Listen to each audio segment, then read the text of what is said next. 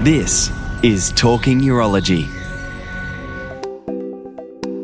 This Talking Urology Asia Pacific Prostate Cancer Conference highlight features Nathan Lorenchuk talking with urologist Ben Challicum from Guy's and St Thomas Hospital in London, discussing the BAUS National Prostatectomy Audit and how it has tracked improvements in prostate cancer care for British men.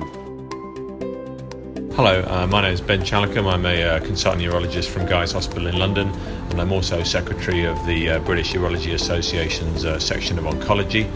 I've just presented some data on the BAUS National Prostatectomy Audit, looking at the outcomes of radical prostatectomy across the whole country over the last 5 or 6 years.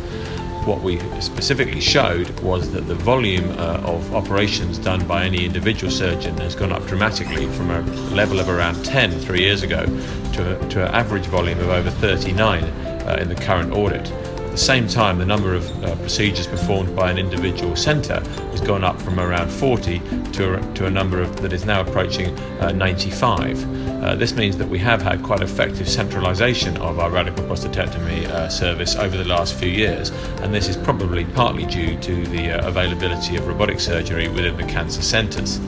Other interesting points were that the rates of transfusion seem to be less than 1% now. The rates of major complication are also around 1%, and the average length of stay for the country is a median of 1 day for the minimally invasive techniques.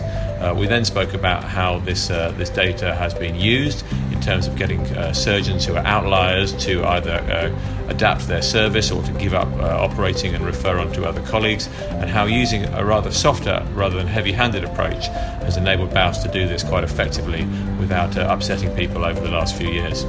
Thank you.